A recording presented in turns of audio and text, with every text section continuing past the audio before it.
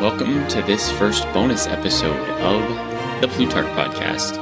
My name's Tom Cox from Grammaticus.co, and today we finally have enough lives under our belt to talk about the parallel project Plutarch has. We will only be considering the Lawgivers, but before we dive in, I had a few pieces of housekeeping I wanted to take care of. First, I wanted to apologize for the audio in Publicola.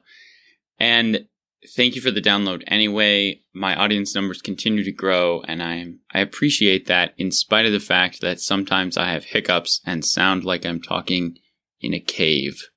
Hopefully this episode is a great deal better, and all future episodes are. I'm grateful for the download, the review, the subscribe. Going forward, we'll wrap this season with a few big picture looks that will allow us to look at both the Greeks and the Romans. We won't be able to do this for 2 seasons because season 3 is going to be the rise and fall of the Athenian polis. Will be mostly Athenian lives and 1 Spartan life. And season 4 will be almost entirely Macedonian lives, a couple Spartan lives, as we watch the rise and fall of Macedon. So until we get back to Rome, we won't be tracking with Plutarch's project of parallel lives, which is just fun to say.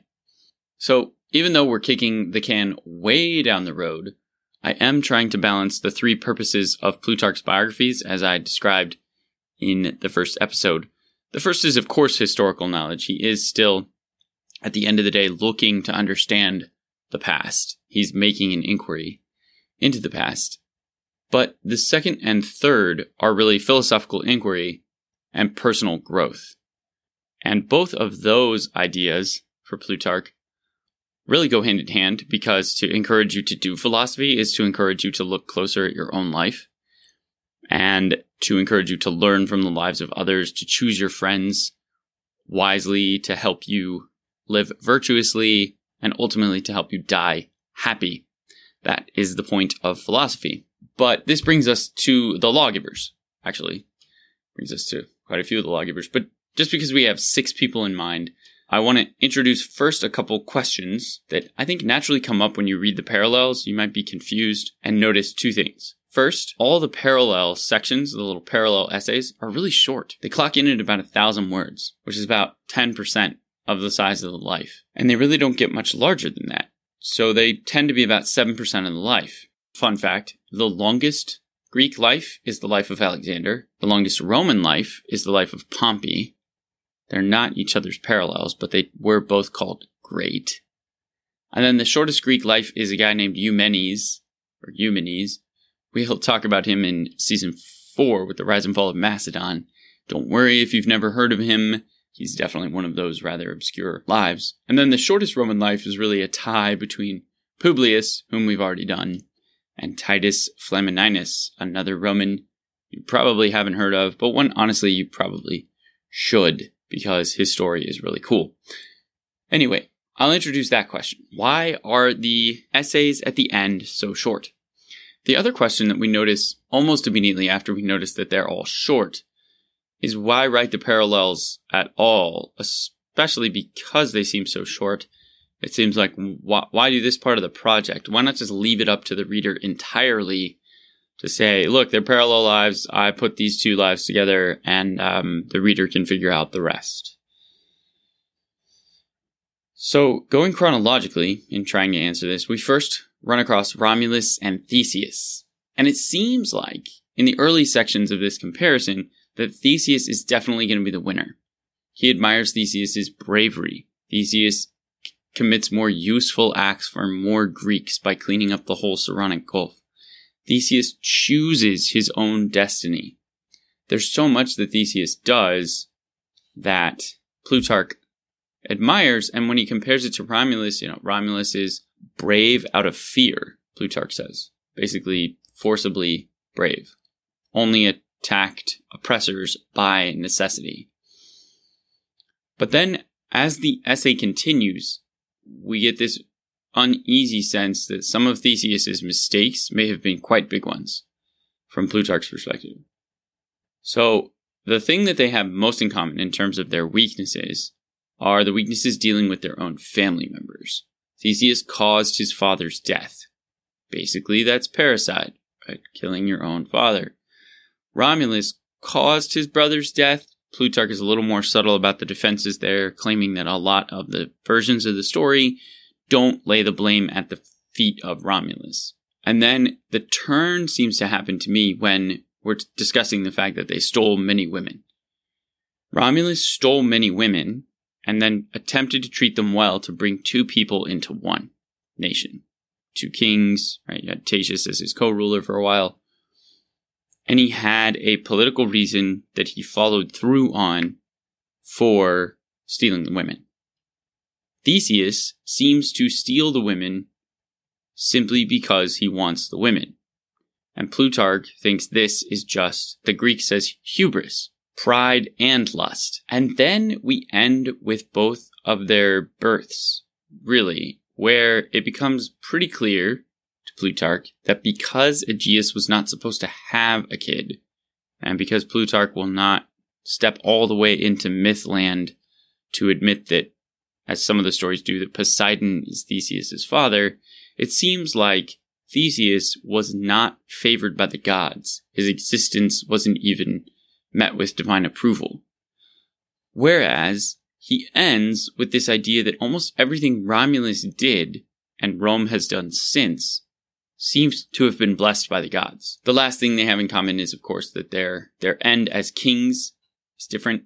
Theseus ends as a demagogue, giving too much power to the people. I did a little bit more research on the Theseus and Helen story, and he apparently steals Helen when Helen's too young to get married, keeps her in a corner of Attica, which causes Castor and Pollux to declare war on Athens. And so you have this proto-Athens versus Sparta war that occurs one generation before the Trojan War, and which some of the mythologists say, and Isocrates says in his speech on Helen, was almost as bad as the Trojan War. And Plutarch refers back to that by saying, we averted something as bad as the Trojan War by giving back Helen. So when Theseus comes back and Castor and Pollux are attacking Athens, he kind of just leaves his throne to the Spartans, and in so doing, stops the war, but also gives up his throne. So his sons end up having to not only fight in the Trojan War, but also come back and earn their throne back. So there's Theseus and Romulus. Violence to family, stealing women, neither one a good king. Not a good start for these parallels. Seems like these two are pretty low on Plutarch's list of awesome leaders. He asks a great question in the comparison with Romulus when he's trying to make the point that Romulus's rise was more impressive. He asks the question, has not Rome benefited from her wars? And then he admits that he does not have space to answer it.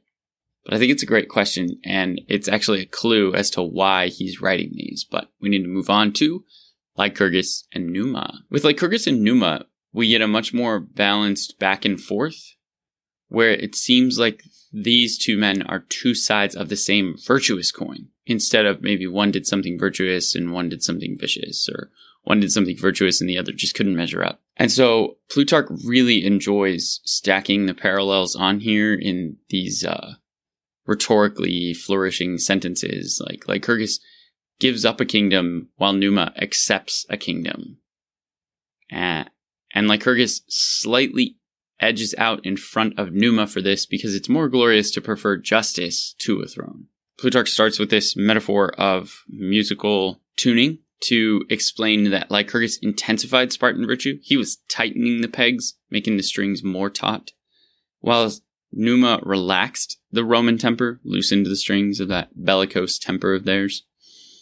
Which means that Lycurgus, at the end of the day, according to Plutarch, had the harder task. And here we see that Plutarch really thinks that the job of the lawgiver is to keep certain vices completely out of the reach of the people, if possible. And one of these vices that we will see that Plutarch just despises and sees as the root of almost all evil is avarice, or luxury. Or when a culture gets really wealthy, especially from its extractive empire, and then that wealth softens them into an inability to practice their former virtues. If this sounds like anybody who's read Livy, that makes sense too, because Livy basically makes the same argument in his introduction to his history and says we can bear neither our diseases nor their cures. I don't know if Plutarch would agree with it exactly about 100 years removed from Livy, but he's in the same Roman Empire that Livy saw getting built, and he sees luxury all around him. So, in this life of Numa, that's partly what he's going to knock Numa for. Numa really fails in two ways when compared to Lycurgus. Numa ignores avarice completely, and thus does not fight the vice of luxury. And then the other thing he does is he leaves education entirely to families. He sees education as a state function, not a family function, but a family and a state function. And he gives this interesting metaphor where he talks about the ship of state. And we normally think of the ship of state as a perfect metaphor for politics. We're all in this together. We're all on the same journey. We're all trying to get to the same destination. But he flips that analogy on its head. And he says, actually, leaving the education entirely to the families is like everyone getting on a merchant vessel. Everyone is on the journey for his own reasons. Sure, they all have the same destination, but they only really come together during a crisis. They'll only really listen to the captain when things are difficult. And so this gets back to that harmony that he started this essay with. You need to have the people work together. And the lawgiver's job is not just justice. Justice can be one of those goals, and Numa has justice as his aim. But it's that peace and harmony, not of a lack of strife, not of a lack of the political will to get along, but it's an active working together. And so because of this, after Numa dies, because Numa ignores education and doesn't fight vice, his peace vanishes with him because it lacked the cement to keep it all together, as Plutarch says. And that cement is education, and I would assume also maybe fighting luxury. They had a ton of things in common. They obviously had more in common than was different, and the ways in which they were different were slim. But he does say that Numa was the more humane and Hellenistic, that is to say Greek-like, of the two leaders, which I think is interesting. And we should remember that even for the ancient Greeks, gentleness was a virtue. It shows up in Aristotle's Ethics, and Numa is complimented for his gentleness, not just his moderation or his piety or his capacity for government and discipline, all of which Lycurgus and Numa are both praised for. The one difference for Numa is his gentleness, which seems to be both his flaw and his feature. And finally, we end with Solon and Publius. Solon's most radical change was his cancellation of debts, which made the poor actually free. Again, here we might be surprised by the emphasis on economic policies. We consider economics to be a young subject, to have had its roots in somebody like Adam Smith, and for the ancients not to think in economic terms. But Plutarch praises Solon highly for being bold enough to cancel the debts. Publius gives the power to the people in a parallel but obviously less intense way. He does put quaestors over the treasury, and he separates the treasury from the executive so that if you have a bad consul, he doesn't have direct access to funds. And so that even if you have a good consul, he doesn't have to worry about the money because he basically has his two accountants on his right and his left, who are the quaestors.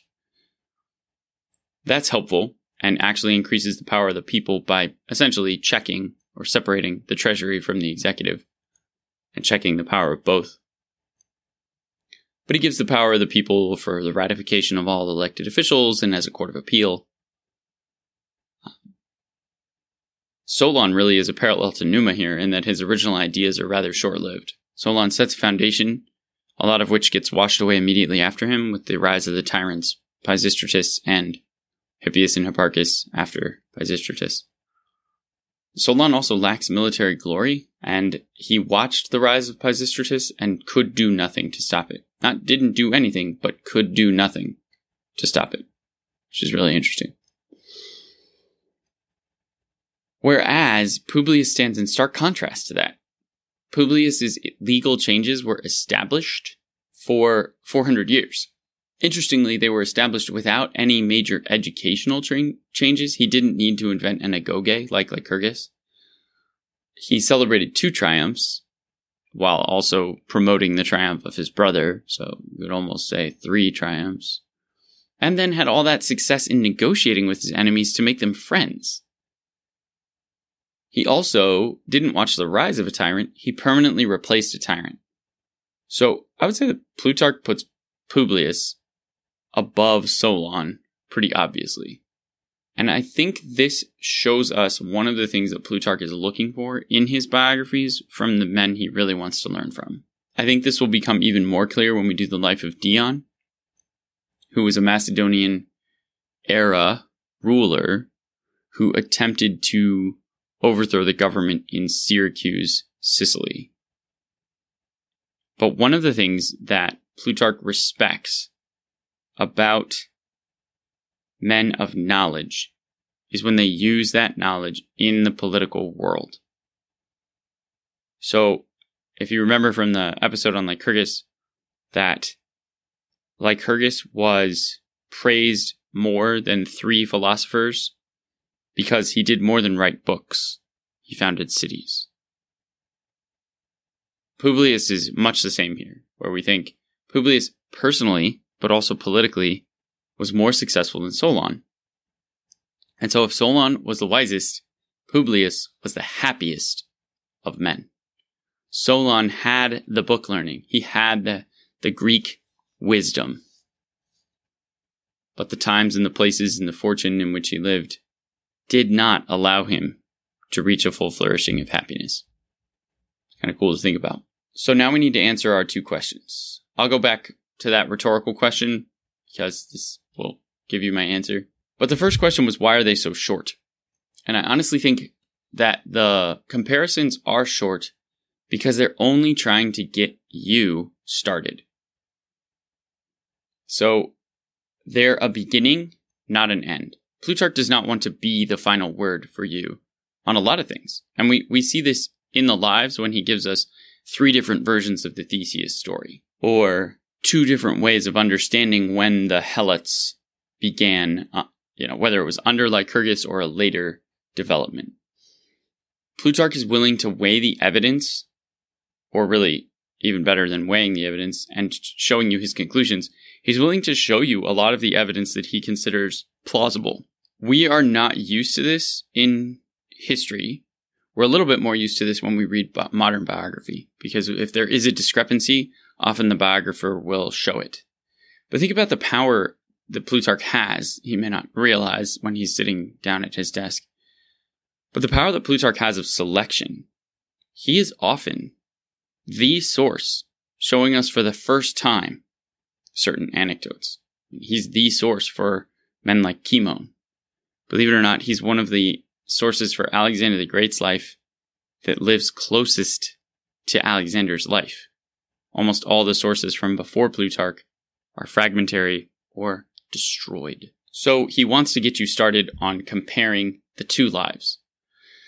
And really on the project of comparison of everybody's life in this project with everybody else's, although he does that less explicitly. The second aspect of why write parallels at all is because these parallels don't just give him a rhetorical excuse to get you started. Don't just give him a rhetorical excuse to give you an overview and try these balanced sentences, but because they force the Greek and Roman comparison. They really are a comparison of what it means to be Greek and what it means to be Roman, and ultimately even what it means to be barbarian. And so Plutarch seems to me on this project to bring out aspects of human virtue that exists whether or not you receive a Greek education. Some will say that, Plutarch demands that his greatest heroes received a Greek education and were very Greek. And you can kind of see that with Numa. Right? Numa had to have that influence of Pythagoras, or maybe had that influence of Pythagoras, and Plutarch ran with it. But I think Publius stands as a really interesting exception here because Publius, his education is never mentioned. He would have been too early to have been exposed to major Greek ideas. And yet, if Solon was the wisest, Publius was the happiest. The way Publius ended up being able to live, to serve his country, to see his family grow up, to fight tyranny, to dedicate his life to some good and noble purpose, Plutarch considers a good.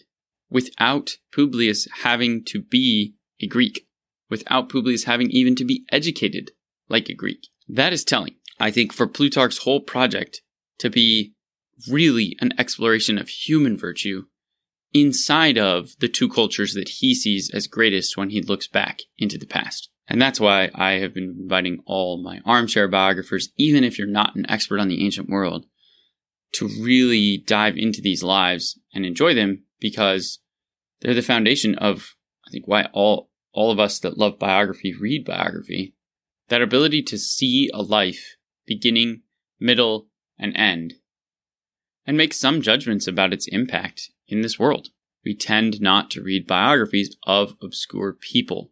So the biographical genre naturally lends itself to the great man and woman of history style. You're going to think this person had a huge impact on history, so I'm going to read their biography. Maybe they only had a huge impact on one aspect of history, scientific history, political history, etc. But there it is. As always, thanks for the download. I appreciate your time, the subscription, telling your friends about it. We will start season 3 next episode with Themistocles. And as always, I hope this inspires you to open Plutarch's lives and let his lives influence yours.